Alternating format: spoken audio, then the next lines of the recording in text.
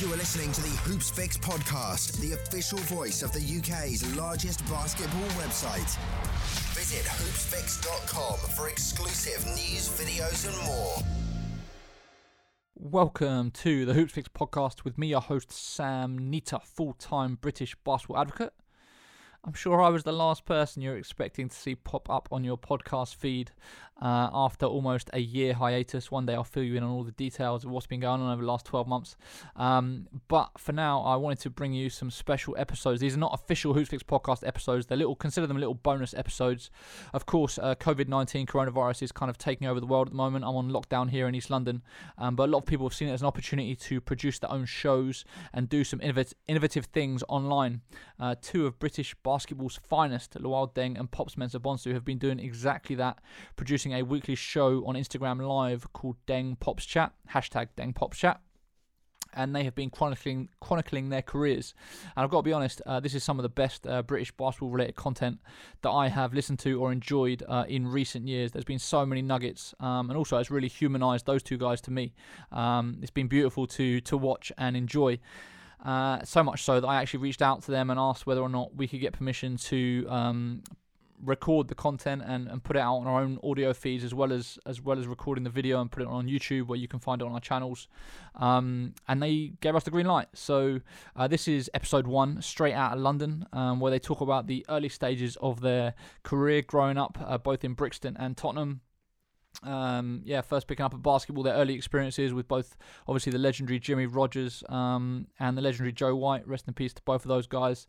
But yeah, it's so interesting that I think more people need to listen to it, and hopefully a lot more younger people need to listen to it, because these are two people that have done everything that you can do, really, coming from the UK, and need to be held in high regard, and their stories need to be told. So yeah, as always, if you do support the work that we're doing, you want to support the work that we're doing, check out our Patreon account, patreon.com/hoopsfix. That's patreon.com/hoopsfix, patreon.com/HOOPSFIX, where there you can sign up to support us with a monthly donation of as much or as little as you'd like to help us continue doing the work that we're doing to help grow British basketball.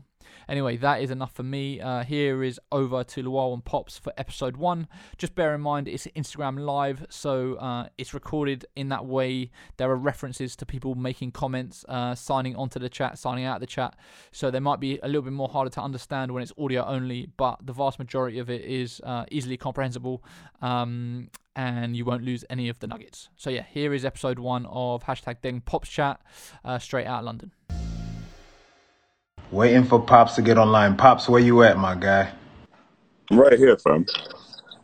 Yo, bro, it's my first time figuring this out. Yeah, I can see.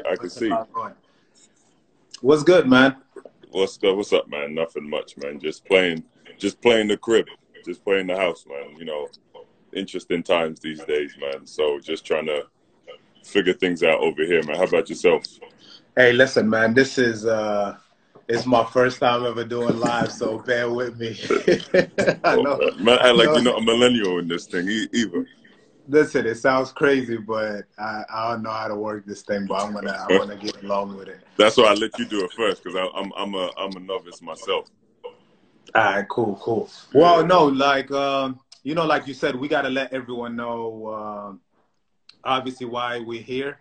Mm-hmm. Why we want to do this, why we decided that it's the right time to kind of, tell our story. Yeah, for sure. I definitely think it's, especially in this day and age with everything that's going on, with us being limited to pretty much the whole world being limited to their homes. It was good that we come together and at least tell our own stories. For the longest, athletes and guys on this side of the game don't ever get the chance or opportunity to tell their truths and tell their own stories. So I think it's good that we give the people what they want and tell them about our upbringing and our paths and getting to the NBA and life after basketball, Africa and stuff like that. So I definitely feel like this is long overdue, fam. Yeah, no, I think the unique thing about it is our path. It's kind of unique because you're talking about being from Africa and growing up in the UK. you know, what we had to go through in terms of what basketball means to that, you know, to kids in the UK, but also people that are involved within the basketball community, the struggles that come with it, but also, you know, working your way to come to the US and trying to make a name for yourself to get a scholarship. And obviously the process that we took involves, you know, we touch upon a lot of people and what they're going through, whether it's people in Africa, people in the UK, people in the US, what we're doing now with our careers and what we're trying to bring back to obviously Africa, to the UK. So this is why I think it's important that we kind of tell our story, how we came up, but also along the way, the good and the bad, and, you know, what shaped you and everything.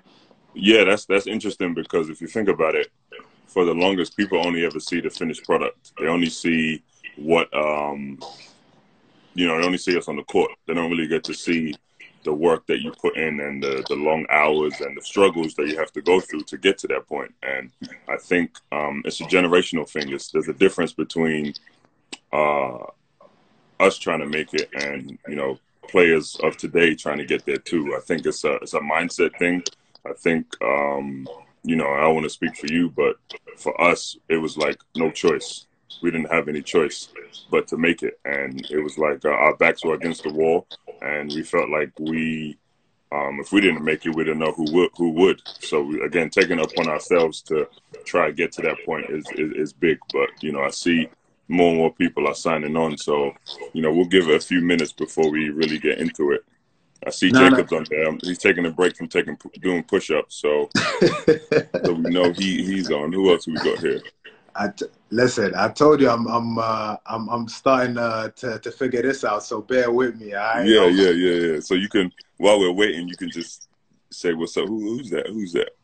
Hope no. There goes J-Rob, another South Londoner. Hey, listen. I don't respond to man from South London like that. You know that. So listen, no shout outs from South London. We're not gonna go there because we already know where you're from. You know, we're not you gonna. Wanna know where I'm from? We're not you gonna start. Where I'm from? Listen, you want to know where I'm from? On. Do you want to know where I'm from? Listen, that's the worst thing. Listen, it's the worst thing you could do in this live thing. Being a Tottenham fan is the worst thing you could do. Nah, man, I'm born and bred, bruv. This is me. This is where I'm from. Tottenham High Road. No, I understand that, but there isn't a lot to celebrate there. Except maybe finishing 5th one time. So what's Arsenal doing these days, bro? Are you guys still playing football over there? Oh, we want to talk about these days.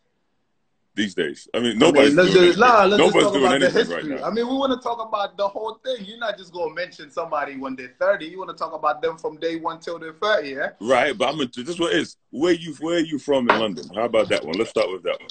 I'm from South London. Okay. Where is Arsenal? Worldwide. Yeah, I thought so. You know, Arsenal got fans all over, man. That's Africa's team too. So don't even go so this there. Is me. So when people ask me why am I a Tottenham fan, I explain to them that I was born and raised on Tottenham High Road. Yeah, but I tell you exactly why. Listen, I'm an Arsenal fan for many reasons, right? Not only is Arsenal known for having so many African players, but Ian Wright is from South. I don't know about so many. No, let me just tell you how it all many. started. Let's not get crazy, bro. I don't know about so many. What do you mean? What's so many? You said so many African players. What's Bro, so many? Arsenal had so many players, man. So many African players. Even there's if you a couple. It's only been one team. No, nobody wants to hear that. It's only ever been one team undefeated, and there was a lot of Africans in that team. Yeah, okay. Yeah. I mean, but anyway, listen. A lot of people are logging on. Right. Let's since we're talking about it, let's talk about where you're from in London. Let's talk a little bit about, because a lot of people understand, when you're from London, you know we go back and forth, not just the football teams, but South London, North London, East London, all that stuff. So, a lot of people don't really know where in London you're from. Because, when we're in the U.S., we just say, I grew up in London. That's it. Right. So, for me personally, and it's funny because people often don't think I have an accent, but Africa doesn't love Arsenal, by the way. I don't know who just wrote that, but we don't do that. Africa doesn't love Arsenal. Someone just put Tottenham. Yeah, in the wrong end, didn't it? Someone said Ian Wright from South Sudan.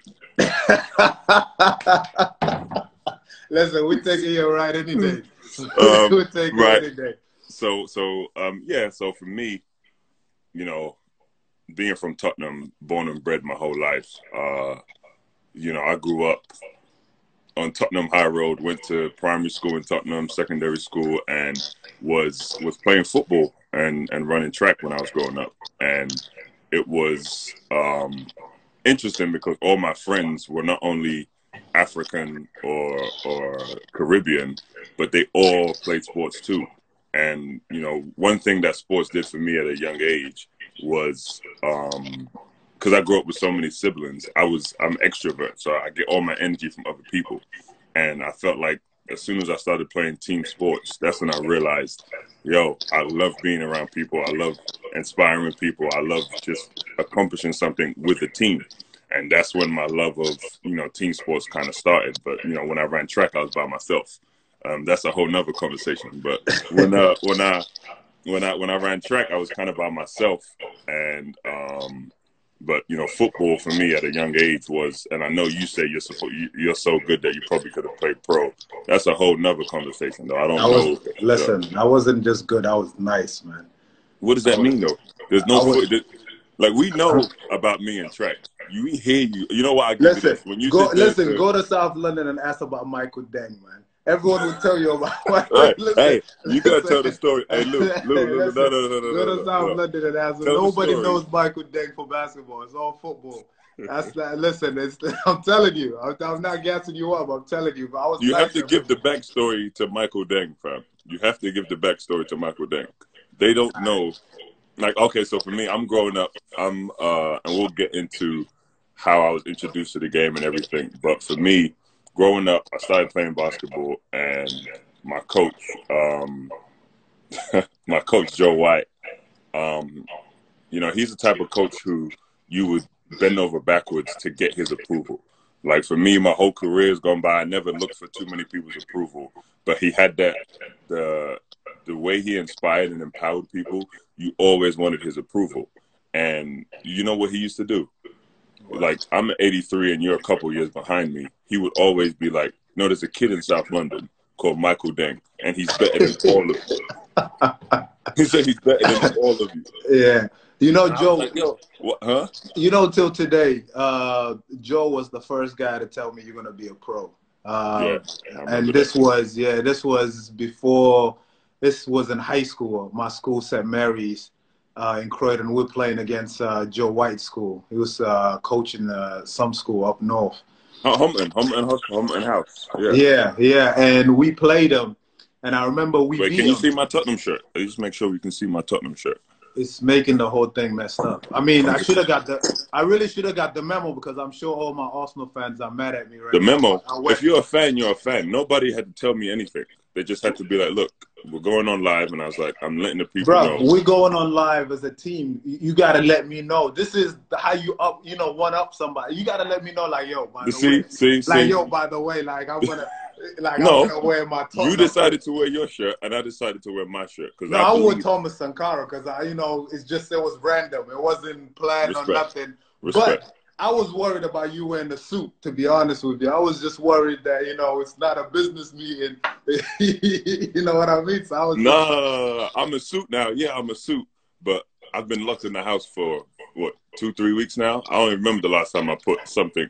You guys are lucky I have trousers and pants on right now, to be honest. Damn. No. This is 3 p.m., bro. But, talking about just, growing up. So Michael Deng, let me tell you the story. So basically, for those that don't know, I was Michael Deng till I was 14, maybe even 15. No, until we got to the U.S., bro. Yeah. So, I left. I came to the U.S. when I was 14, but my freshman year in high school, I was still Michael Deng. But let me tell you guys how it started. So, obviously, growing up, being from South Sudan with, the unrest and the civil war and everything, we fled. When I was a young kid, we fled to Egypt. A lot of people don't know this, but I'm fluent in Arabic. I grew up in Egypt. Oh, to cut him out of beat. Oh, okay. I didn't know I spoke a little Arabic too now, huh? Listen, we're not going to tell the story about that part. But, so anyway. At the age of 10, we moved to England from Egypt. But a lot of people don't know this. We moved to Wimbledon first. We used to live in Wimbledon. We lived there for almost a year. When we got to Wimbledon, I always felt, we went to school in Wimbledon, and I was telling people, Luau, Luau. And I was young, obviously, and I had to keep correcting people. So I had this thing in my mind, like, yo, why can't people say my name? And it bothered me. It kept bothering me. So, and I will talk about it later on as part of my motivation. But it kept bothering me. Why you not know my name? Why can't you say it? So we moved. We moved from Wimbledon, and we went to South Norwood, Croydon, and we went to a Catholic school, St. Mary's. Well, we went to school. The first thing they asked me was, what's your Catholic name? And I remember we used to go to Sunday school. We used to go to church, and when I was baptized, I was, named Michael, St. Michael, right? So I went with it. So the first day I said Michael. I barely spoke English. So I said, yeah, Michael. So next thing you know is, yo, Michael Deng, Michael Deng. So I was like, yo, everyone is saying my name with ease. So so I went with it. So I went with Michael, but it wasn't just Michael. It was always Michael Deng, Michael Deng. Right. There's a lot of Michael, so it's Michael Deng. So when I went to the school in the U.S., I went to school, and believe it or not, this is a true story. And I always tell my friend Richie Yu, the name Deng is very popular in China. So when really? it's very popular in China, the name Deng. So when they sent my school report to my high school, they put Michael Deng. So all the Asian kids in school thought that it was a kid coming from China, right? So when I showed up in a common room, they had a party waiting for me, and I went by Michael Deng. So I just rolled with it. So the school report was Michael Deng. So I went with Michael Deng. So halfway throughout the year, I went to my high school coach, Joe Montagna, and I said, Coach, my name is not Michael. South London movements, boy. That's how they move in South London, Nah, I said, nah, man. I said, my name is not Michael. He said, this is halfway through the year. So he's like, so what's your name? I said, my name is Luau. He's like, what? And then from there on, my coach made it, a goal to let everyone know that my name was Luau. So we had a school meeting in front of the whole school. My coach went up and he said, Michael, it's actually Luau. So from now on, we're gonna call him Luau. Yeah, but that's my story with. That's funny. That's funny because that leads to the next point I was gonna make. Like growing up African. In those times, it was a task, bro, because you grow up in a stage where everybody wants to be where everybody wants to fit in and everybody wants to be the same, and similar to you, people just used to call me. My first name is Nana or Nana. That's how they say it in Ghana. Yeah. And from the day I was born, my parents never said my first name. So my middle name is Papa, but I only have that only because I was named after my dad. But I have his middle name as my first name, and I don't know, it's backwards, but I was named after my dad, so they call me Papa. So my mom and dad always call me Pops. But what's funny was all throughout primary school and secondary school, nobody ever called me Pops. Nobody called me by my name at home. So I had these two separate at home and then at school. Yeah. And because I'm always trying to fit in, and I was the big, skinny, goofy, and I had a Jerry curl when I was young. Yo, I asked you to post some pictures when you were young. No, there's only two pictures. How do you ask someone to post pictures when you're young and their answer is, all my pictures I'm dunking on somebody? No, we had to put. You said a picture of me playing basketball. I don't have a picture of me playing basketball. Bro, I said pictures just from the ends. I said, look, I'm gonna put a picture like Brixton. We said playing though. It says Brixton, so give me a picture like North London. This guy goes, bro, all my pictures when I was growing up, I was dunking on somebody. So they only took pictures. So they only took pictures when you dunked on somebody, or was every move a dunk?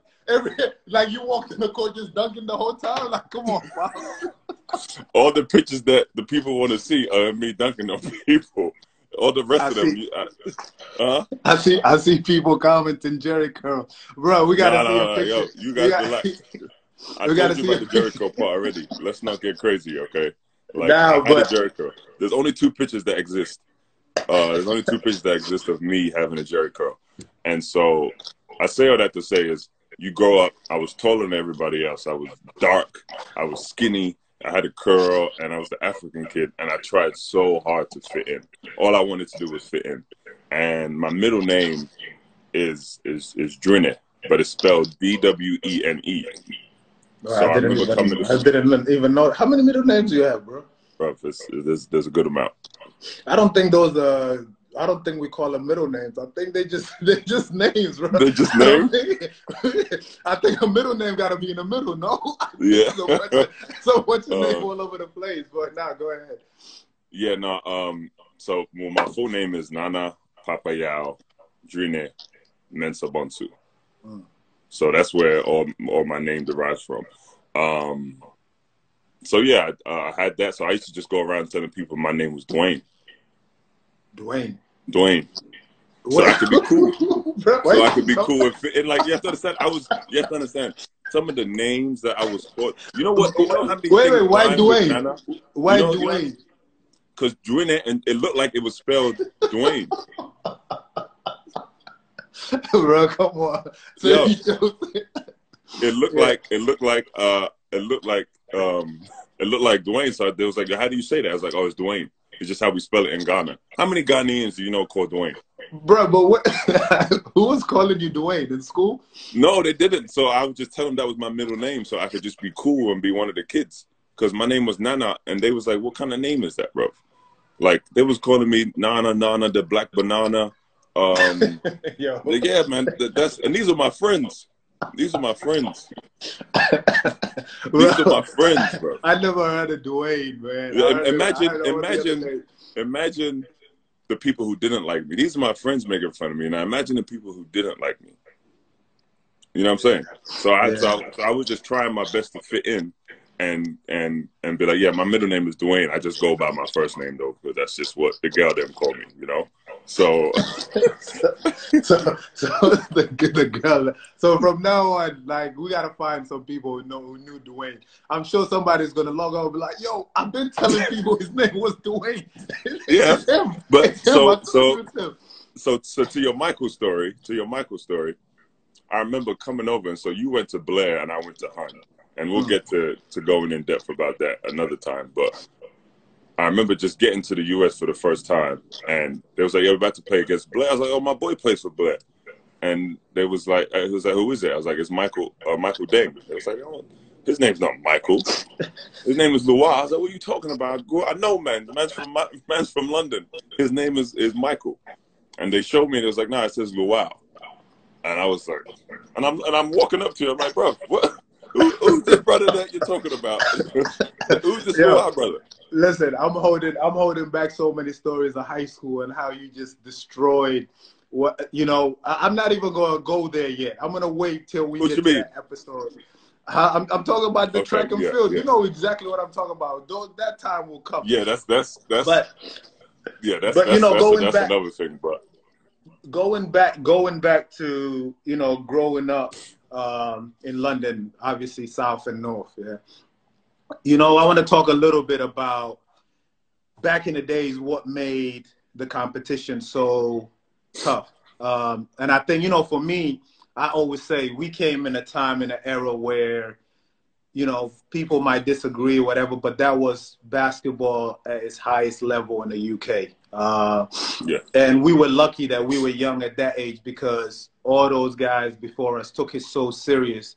The competition was so tough that as a young kid, you had no choice but to try to be good. And the crazy thing is, I try to tell people, I've always wanted to be in the NBA, but before that, it was almost, I wanted to make Brixton proud. And it was, you know, being from South London, and I'm sure it's the same for you, but being from South London, I was like, yo, I can't have anyone from North London, you know, being the guy everyone talk about, or we can't have, what, you know, when it came to Rough and Ready, when I was young and I was watching, I was like, yo, it's going to be us soon, you know? So we were cheering for, you know, the older guys, like, yo, South can't lose to North, you know, you can't lose to East, you got to win it, you know? And those are our superstars. So I want to go back to that time of, it's missing now in the UK, you know? So I want to talk about the competition growing up and just the level of, I don't know how it was for you guys, but we looked at you guys as we can't let you guys be better than us. We got to be better than you guys, you know?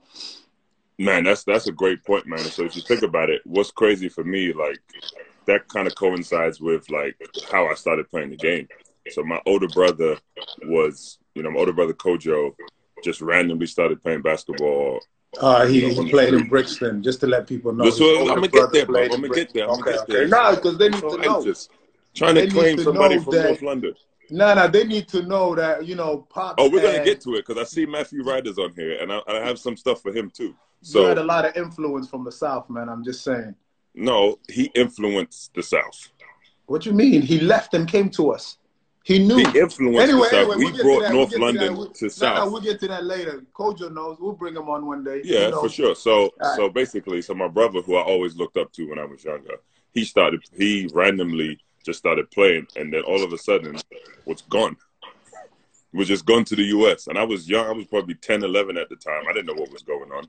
And he tells, and I find out he's playing basketball. So that's where my basketball experience kind of started. So I remember going. My first basketball experience was a thing called WICB, and some of them men who grew up playing basketball in South London should know it. We went to Brixton Rec. And I remember seeing all these older men from South London, and my brother and Jimmy. And I'm like, who's this guy with this funny accent? And Jimmy's got that Welsh accent, so I didn't know what was going on. So I'm just soaking this all in. I know nothing about the game. I know nothing about what's going on. I just know my older brother there, who I look up to and I want to be like, and he's playing this sport. So immediately I was enamored with it. And I remember he leaves to go to the U.S.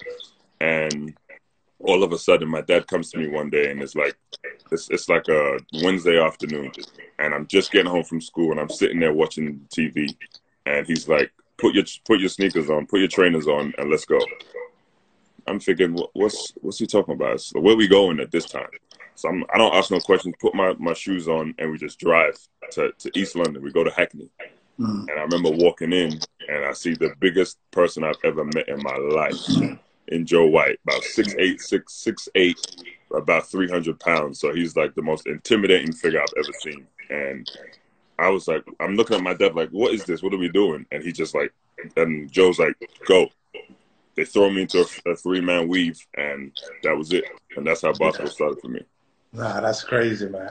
It's talking about your brother. It was similar for me with my older brother, Joe. When I ended up going to Brixton, at first I didn't want to go. Like I said, Michael Deng was nice at football, man. This was serious. It's Crystal Palace or Arsenal. Pick or choose. Nah. Let me stop.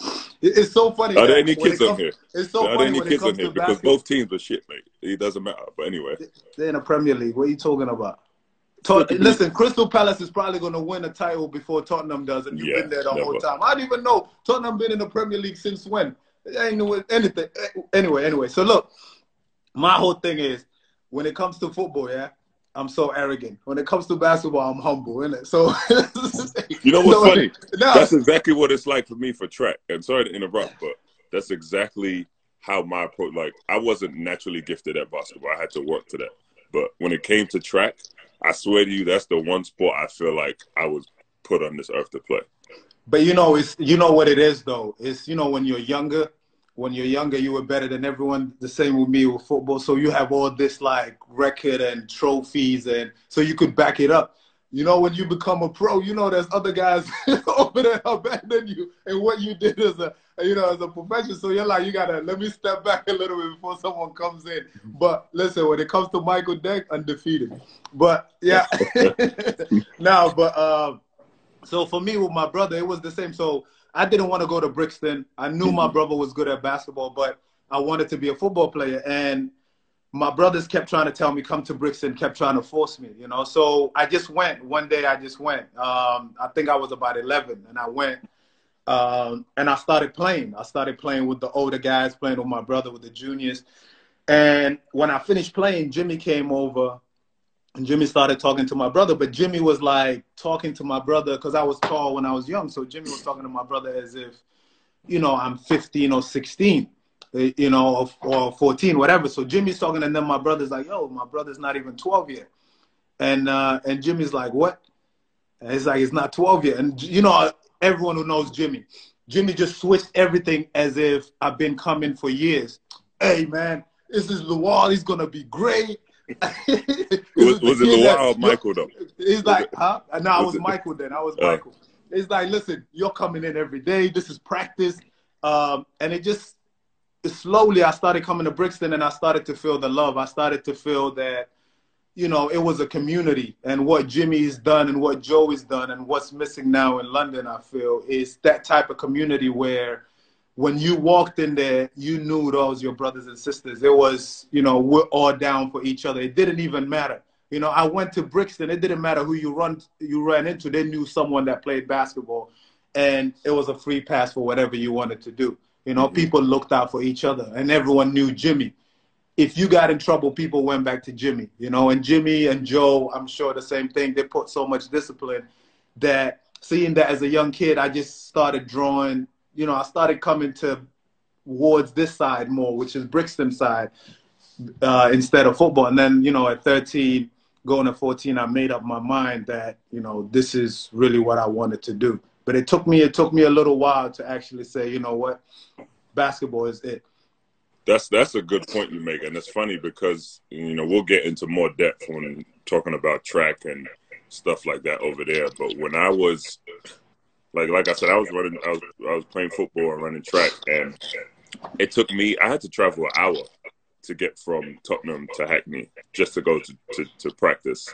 And again, basketball was great, and it was a sport that I liked, but I didn't love it at a young age. And I remember what's crazy, Joe comes to me and is like, look, Joe was a PE teacher and a math teacher at Humpton Hospital, which is in Hackney. So a lot of people didn't know that. He used to give us homework. So he comes to me one day and is like, look, if you're really serious about basketball, do you you'll tell your parents you want to come to Humpton High.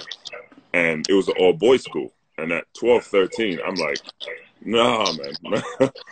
Man's not moving like that. I'm not going to an all-boys school. And I lied to him. I told Joe that I went to my parents and they wanted me to go to a Catholic school. And I couldn't go to school all the way in Hackney. And like maybe 10 some odd years later, I remember that conversation.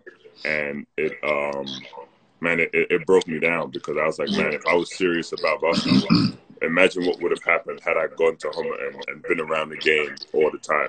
Because I stopped playing for a year because it was affecting me, traveling an hour from school, after school, messing around with my friends, and then getting to training late most of the time. And it was affecting my schoolwork and my homework, and my parents were not playing that. Yeah. My parents were not playing my grades being messed up for a sport that they didn't really know much about.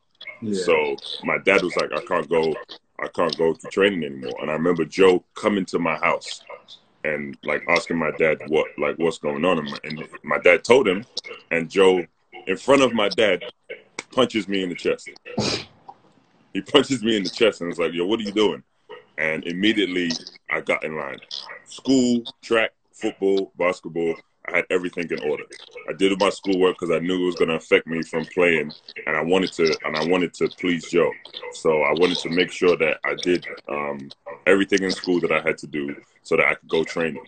And as I started to develop and get better, I was like, man, I may not be great at this sport yet, but I think there's a chance that I could. I know I love it. I know I love it. And when the first Rough and Ready, and I saw Kojo, my brother, playing in Rough and Ready, I was like, that was the pinnacle for me. That's where I wanted to go. I was like, when I see, if I'm able to get to the Rough and Ready stage, I've made it. Not even the NBA, not even Division I, not even high school in the US. If I get to play on that Rough and Ready stage, then I know I've made it. Then I know I've accomplished something. And that was my goal at a young age. And you know, as an 83, we used to determine what age group you were by what year you were born. So as 83s, I wasn't even one of the better 83s in my age group. Yeah. And remember, I told you Joe used to use Joe used to use other players as inspiration.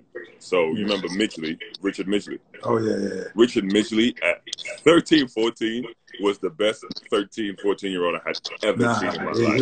He was cold, bro. Yeah, he was. And Joe was like, "Oh, you guys think you're good?" This guy, he had 100 points in the game.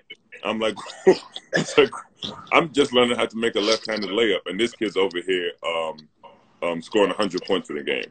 And so, like, I see guys like him. I see guys like yourself, Andrew Sullivan, Olu, you know, all those guys. Even Marcus. I remember thinking about Marcus when I was Machine gun. Machine gun Marcus.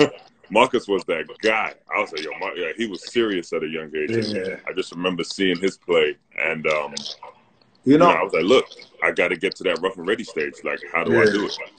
You know, the crazy thing is, and I want to go a little bit because there's so many things that happen, you know, throughout when we were in London that just changes your mindset. You know, I always say that events that stick with you, whether you're working out, whether, you know, when you go to the US or whatever you're doing, something that happened that sticks with you that makes you want to push yourself. Because I know there's a lot of kids in the UK that don't get the opportunity to hear this because we went through what they're going through now. You know what I mean? So for me, you know, the rough and ready and everything, and I always say in Brixton, our practices were like the competition.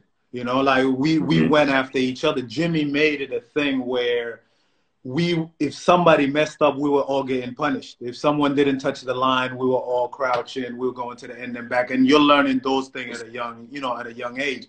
For me, like you said, you know, Marcus, Lakin, Staff, all the guys that came from Lewisham and kind of joined Brixton, to me, you know, added a little, you know, competitiveness and a little toughness to Brixton, to our team. And we even, you know, I'm not talking about the era before those guys, you know, Marv, Joe, Demola, Ugana, those guys, you know, dominated. We came in afterward, and then when we got those guys, we're like, yo, we just had an edge to ourselves, right? But I remember for me, we went up to Brighton. I never forget this, man, because it was my turning point for me, and I was the youngest in the team. This was, you know, the finals or the semifinal. No, this was during the season. I'm sorry, because we met them later in the semifinal. We beat them. But during the season, we got on the train and we took the train to Birmingham, like a long trip. But, you know, back in the days, we all rode together.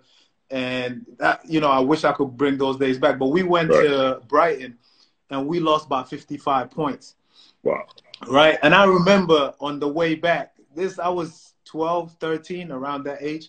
I remember on the way back on the train, I said, yo, this is never happening again. You know, like I felt so embarrassed, but there was something that we felt like we failed. We felt like we let Jimmy down. And that was the changing point of me. And from then on, I worked so hard.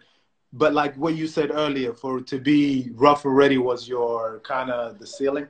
For me, it was ain't nobody in the UK, nobody is going to mess with us anymore. Like I'm just going to be as good as I could be so we could beat everyone. That was like my main thing. And then I came back to Rough and Ready. I remember Matthew working everything to get me back to Rough and Ready. Shout out to Matthew Ryder. Yeah, Matthew Ryder, man, did so much for us. But I remember coming back and I was like, yo, I'm going to make sure everyone is talking about Brixton and South London. I don't care what, go put on a show. That whole year, after our season finished in high school at Blair, I was working every day with nothing on my mind but Rough and Ready. I was coming back for Rough and Ready to let people know. And to me, that's where everything changed. You know, and I always say this to people, there's got to be events in your life that at the time it seems so bad, but that's actually when you come back later, it's what made you. You know, so for you, what was that event back before you left to the U.S.? Yeah, like I said, I think that event for me was Rough and Ready because it was like our version of the All-American game, or just like if you're recognized by your peers and everybody else as one of the better players, then that's like a step in the right direction. And I wasn't even one of the better players in my age group, let alone on my team. And you know, I remember seeing, you know, my brother at Rough and Ready, and I remember him, and I know you could tell this story too, but I remember him, something happened, and he was like, next play, I'm going to come down and I'm going to dunk it. And I'm like, I had never seen anybody do anything like that before. And mind you, I'm still in awe because I'm seeing my brother in this element that I had never seen him before, and watching him perform and be the guy that people are talking about. So he says, watch what I do next. Comes down, makes a move, and just dunks over everybody. And the crowd goes insane. And I'm like, yo, they're reacting like this to my brother. This is in London. Like, you have to understand, Rough and Ready, like, even when I first moved to the U.S., like, that was on my mind too. Rough and Ready was the way for me. Like, I was like, forget being all-state, forget being all-American. I want to go back to London where I left a certain way, and I want to come back and show people that I've put in work and that I've been able to achieve something and I'm better. And that's when you get the respect. Like, I didn't want respect from colleges or respect from coaches in the U.S. I wanted the respect of my peers and the people I grew up with in London. And I just remember telling myself, like, you got to get to that Rough and Ready stage. You have to get to the Rough and Ready stage. And it was funny, and Matthew can attest to this. This is, I think you're getting ready to go to Duke, and it's my freshman year at GW. And not to go too far into the next episode, but I remember coming back, and I landed on like a Thursday or Friday. The Friday, you know, we always used to fly back for Rough and Ready the night before. So I flew back the Friday and meeting up with Andrew Olu, and a couple other people, and Andrew was pissed about something. I'm like, yo, what's wrong? And he's like, Luau is either going to miss his flight or not going to make it, and they want you to play for South London, for South. You were so happy. What? And mind you, my brother played for South, and I played for Hackney. You were so happy inside, bro. You were probably like, man, I can't wait to represent South London. What? And Matthew, and the point Matthew made was a legitimate one, but as a kid, I wasn't buying it. I remember him saying, look, Luau's not here. Your brother played for Brixton, and you filling in for South London is going to be, you know, a good makeup. And I was like, but it's all about where you're from. And if South London doesn't have all the players that we have, that's not my fault, bro. That's on you, man. Bro, South London, if we go down player for player, South London, you know, got all the best players from England. Whoa, but we're not going to go. This is not for this episode. It's not for this episode. I want you to go and do your research, put the names together for next time. This is not for this research. But look, let's talk about the jersey, though. You should wear it on the next episode, but you probably have it framed, hanging up somewhere. What, my Rough and Ready jersey? The South one, though. The South one. No, I never did it. So this is what I told Matthew and Andrew, and this is what I was like, yo, yes, Andrew. Andrew was like, there's no way, if Pups plays for South, nobody's playing. Ask Matthew if he says, if Sully said this. Sully was like, if Pups plays for South, then nobody's playing. But see, that's I was like mean. 18, 19 at the time. Who was I going to say something? I was just excited to be on that, in that atmosphere and be in that element. And I remember Sully saying that, and Matthew was pissed. He was like, you guys are not going to make it competitive. And, you know, it was the first year after Joe had passed. So it was like, there's no way I can play for South, especially after the year after Joe passed. Okay, yeah, I see that. I'm skipping a year, though, because I forgot about playing in the under-19s game. And it's funny, you know, dunks are worth 3 points. And I remember what my brother did. And talking to one of my close friends, one of my best friends, who was one of the best players I had seen at the time, Trevor Huston, I was like, watch this. And I came down and did something, and, like, I dunked it, like, 2 or 3 times in a row. And that's the first time that was a turning point for me to be like, wow, like, I was able to will myself to do something on this stage. Maybe I have a chance to do something special. So that was another, like, Rough and Ready, and performing, not only making it to Rough and Ready, but performing on that level too was a turning point for me in my career. Yeah. Let's talk. I want to switch a little bit. I want to talk about just you know, because I want people to know just your mindset and my mindset right before going to I'm the US. I'm sorry to interrupt. I just saw something where someone said Chizzo had the most bounce in London, period. Maybe in South London. Chizzo. Bro, see, you're taking it back to, first of all, Chizzo was the best athlete in our team, right? So I don't doubt. And nobody knows it. That shows you how good athletes. That's why my brother had to go to South London. What you mean nobody knows guys it? didn't have no athletes there. You were gone by then. This is Chizzo. This How is old is Chizzo? Justin. What are you talking about? Justin. This is when this is their turn. Oh, that's the young brothers. You were in Hunt school by that time. That's the young bloods, man. We'll come back. We'll come back now. But I want us to talk a little bit about, because the mindset of you're going to the U.S., you're about to go to high school in the U.S., and we both know we had. Jimmy and Joe, we had, Brixton and Hackney, but it was still hard for us to get court time. It was really hard to find a place to work out, because, we had practices. That's the only time you could get on the court. You had a hard time working on your game and just getting in gyms. I remember so many gyms that wouldn't let us in because they had to let badminton or handball or whatever is going on, and we had to just take a train to another gym and wait outside. Some days we just wait and then you couldn't get in. So, and there's still, a lot of kids that are dealing with it. So I just wanted you to share a little bit. How were you going around that? What's the way to go around that, and how were you keeping up with working on your game and everything? Man, it's interesting, man. When I came back home, it was, I didn't really know anything about drills and working on your game and stuff like that till I moved to the U.S. I never understood that or knew what kind of work you had to put in to get better. I just thought if I went to training consistently, I would get better. So that's all I had. And I remember that the point you're making, I remember when we both came back in the summer one time, there was no gym access. We couldn't do anything. So we had to go, I remember I had to take the Victoria line all the way to Brixton so that we could sneak into the Brixton Rec to play. And I knew, again, in regards to you, at that point, I knew you definitely had a chance to go to a major Division I school and had a chance also to make it to the NBA.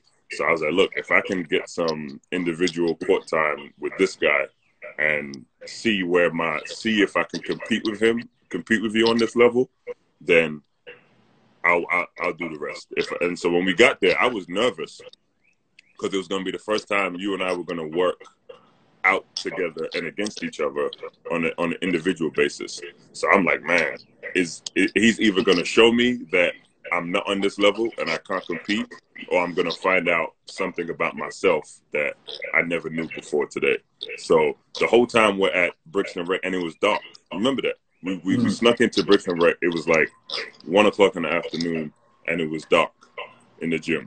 And I remember just like, I was like, so what do you do when you come in the gym by yourself? He was like, well, I wake up at 6 o'clock in the morning at Blair, and I go full court by myself. And I'm like, yo, this guy's mad.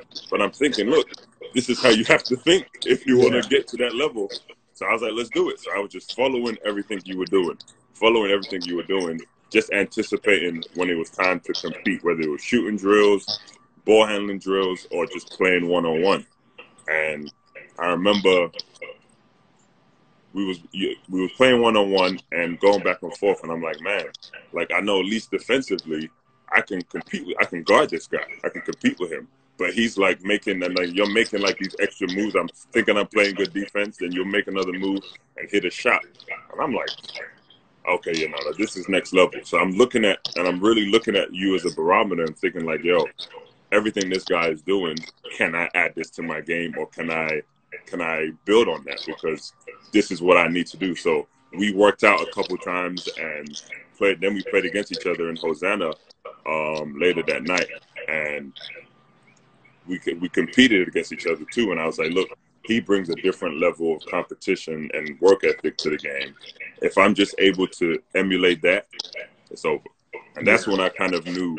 And I was only going into my sophomore year at GW, so I knew that there's going to be opportunities to come. Yeah, my path is not going to allow me to go to the league after my sophomore year or freshman year. But I know if I continue to develop in due time, that chance is going to come. Yeah. You know, for me, I always tell my kids this at camps.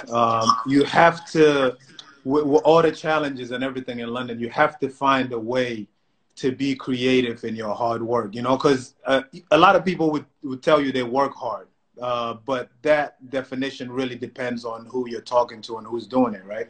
So for me, I found myself in a situation where at a young age, everyone was talking about, you know, Michael Deng or Luol Deng or how good I was already. So I always felt the fear of I can't let these people down. People are speaking so highly of me. And it wasn't until when I was at Brixton, I was playing with the juniors, I was playing with the men. I was still good, but I wasn't as good as I was later on, right? So every day, even though I'm going home and I'm like, you know, so-and-so just destroyed me today, you know, whether it was Marcus, it was Stafford, it was Lakin, it was Sean, it was whoever, right?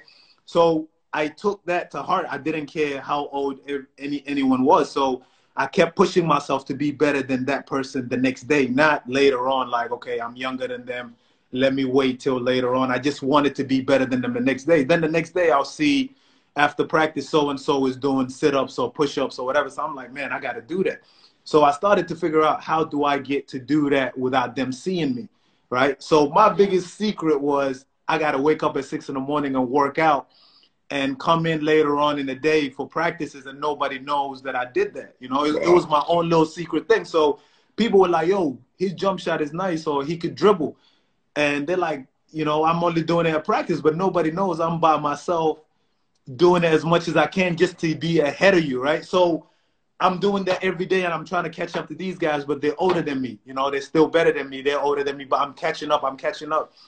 Not till Jimmy let me play with the England team. And this was, obviously I'm 85. I think I played with the 83 with the England team. And we went up to some tournament. I went to the tournament and I kid you not, I was averaging almost 45, 50 points in the tournament with crazy numbers. I came back and that was the closest I ever played with, you know, a group of guys that are almost my age, but they're still older, you know, and that's when it hit me like, yo, I think I got a chance, you know, and then I was like, okay, it's a year to go and I go to the US. And I started looking and I'm like, okay, here I have an older brother who probably one of the best things to ever come out of England, but he's the best high school player in the U.S. right now. He's in, you know, Sport Illustrated. Everyone is talking about him. So I'm like, okay, I got to come ready when I go to the U.S., you know? So I'm working. I get to the U.S., and that's the story that, you know, we're going to share next time. But this is what was driving me to push myself every day. So my message to all these young guys, honestly, is what you have is what you have. You have to find ways to be creative. And now that I look back, and especially with what we're doing, you and I, and traveling to Africa and seeing, you know, what's available and what's not there, you look back at the UK and you're like, yo, I got outdoor courts that are nice. You know, what are you really complaining about? You know, you come back to camp and I have some kids and I have to sit down with them and be like, listen, you have no idea.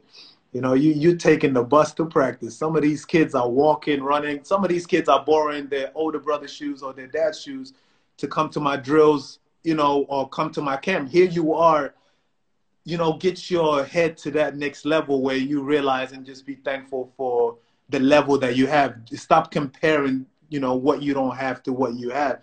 And, you know, and I try to tell them that, to teach them that, you know, deal with it, work harder than anyone else, but hard work ain't the same for everyone. You know, your level of hard work is different for the next person. You got to create your own hard work, you know? Yeah. That's definitely true because, man, it's funny. Like I said, I used to have to travel like 45 minutes to an hour on the bus. So it's like deep in North London to the other side of East, to Hackney, East London. And I remember my brother told me once, and trust me, I don't know how this is possible, but he did it. And I know he's on the chat. This guy told me he rode a bike from our front door in Tottenham to Brixton. You know, I believe it. I'm gonna tell you a story about I believe that's what I'm trying to tell you. I'll never forget. I don't know and sorry to interrupt you, but this is No, a you story good. I tell. I tell this story to Kojo every time I see him. Every single time. I remember going back to Rough and Ready. As soon as I walked in, I saw this guy jump from almost the free throw line. And I know people think I'm exaggerating. I opened the door as soon as I walked in Rough and Ready, and I just saw him like this, just flying at me, right? And after he dunked it, he just landed and looked at the door, and that image is forever with me. So, Yeah. listen, I This don't fool doubt said that he did dope. that. He rode the bike to Brixton for 5 straight weeks. Oh. It takes 45 minutes on the train. On a train that doesn't run into traffic, that doesn't get any delays, or it does now because it's the tube. But he rode that to the other side of London. So I heard that, right? Yeah. I heard that, and then I was like, you know what? If I want to be like my brother, and if I want to jump like him and dunk on people like him, I guess I have to do it. So I started doing it. And I remember he bought me a bike, and I started coming home from school early. This when I really started taking basketball serious, and riding my bike from my door to Hackney. And it was like springtime, right around this time, in the middle of like April, May. We're going to training, and I'm riding the bike from training.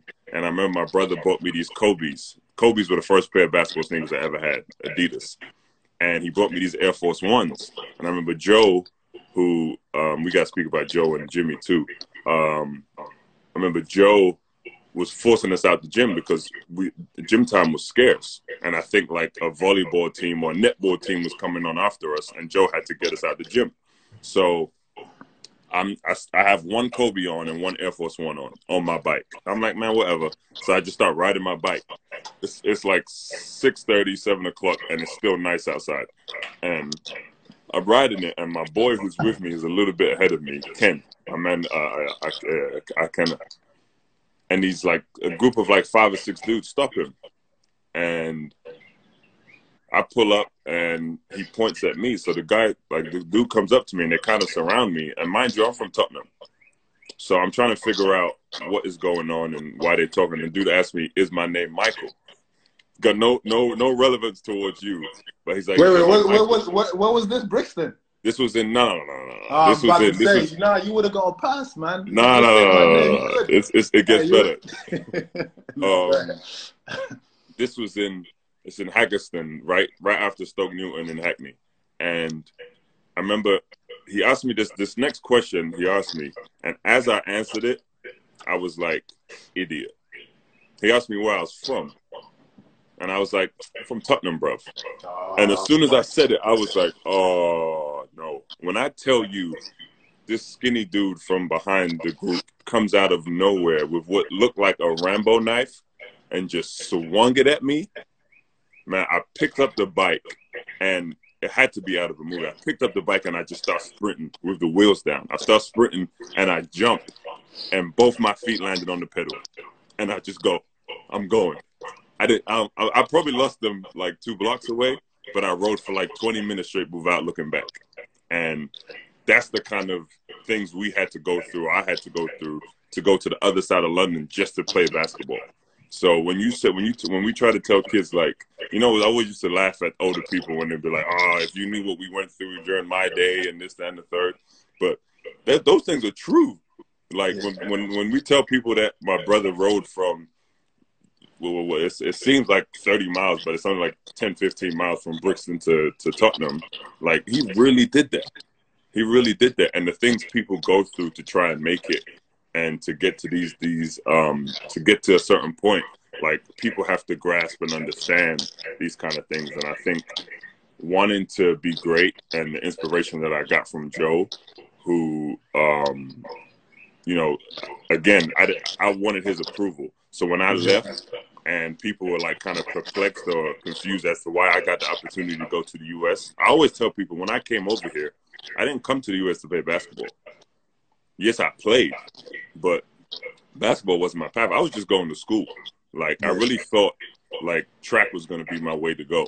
So when the opportunity came from, granted by my cousin Eugene and my brother Kojo, when it came that I was going to play basketball, I was like, wow. This is bigger than what I ever thought, and I don't know. I have to succeed. Like you said, I have to show the Mandem in South London what I'm doing. So I knew that I was playing for something bigger than basketball. I was playing for my family. I was playing for people coming after me. I was playing for Tottenham, for Hackney, for Joe. And I felt like I always had to represent when I stepped on the floor. Yeah. You know, we've been on this for a minute. So before we get off, it's funny you said that story because it takes me back to, I remember back when I was, before I left, I remember Jimmy gave me this weight vest. It was a Bloody green. Sheldon just signed on. Sheldon signed on, the guy who ended my college career. What a way to end this with Sheldon signing on. What happened? Sheldon Williams from Duke just signed on. Hey, that's the landlord, man. You know what it is. That's that man carried us to the Final Four. I don't got the ring this month. Nah, I'm forever thankful to him for my ring. That man carried us to the Final Four. That's crazy. But, you know, Jimmy gave a weight vest, and I remember I didn't want to wear that weight vest. I was like, man, you know, like Jimmy used to just say, you're skinny, you know, like you're soft. You got to get stronger. Here's a weight vest, you know, wear this. He used to make me wear it to practice, and then just started making me wear it home. It wasn't until one day I decided to wear it under my school shirt. Right? So I wore it under my school shirt. Under your school shirt? Bruh, I used to wear it all day. I wore it under my school shirt. I button up my shirt, right? Go put my tie on. I go up to St. Mary's, right? And I remember one of the kids were like, yo, Michael was buff, you know? Like, yo, you know what I'm talking about? So I was like, yo, I'm wearing this from now on, man. And it turned out, you know, it helped me so much the rest of my career. But I was really wearing it because I was just, you know, in a playground, you know, when it's lunchtime. And I'm not going to talk back about what Michael Deng used to do at lunchtime. But, bro, life changed, man, you know. So, you know, so just taking that, man, just, you know, it's funny that we're talking about turning, you know, certain things into positive, and it's really huge to let, you know, kids know today that sometimes what you're going through is a good thing. You know, it might be tough at the time, but you got to do your best to get through it. But it's really a good thing. And this is why we want to do this. This is why we want to, you know, do the 5 episodes, because there's so much to talk about and so many people to connect to. You know, I think, you know, we just touching one base, and people that are connected with us, and we spoke a lot about London, but there's so much to come into high school that we got to talk about in the future. There's so much about the college recruiting. You are listening to the Hoops Fix podcast, the official voice of the UK's largest basketball website. Visit hoopsfix.com for exclusive news, videos and more.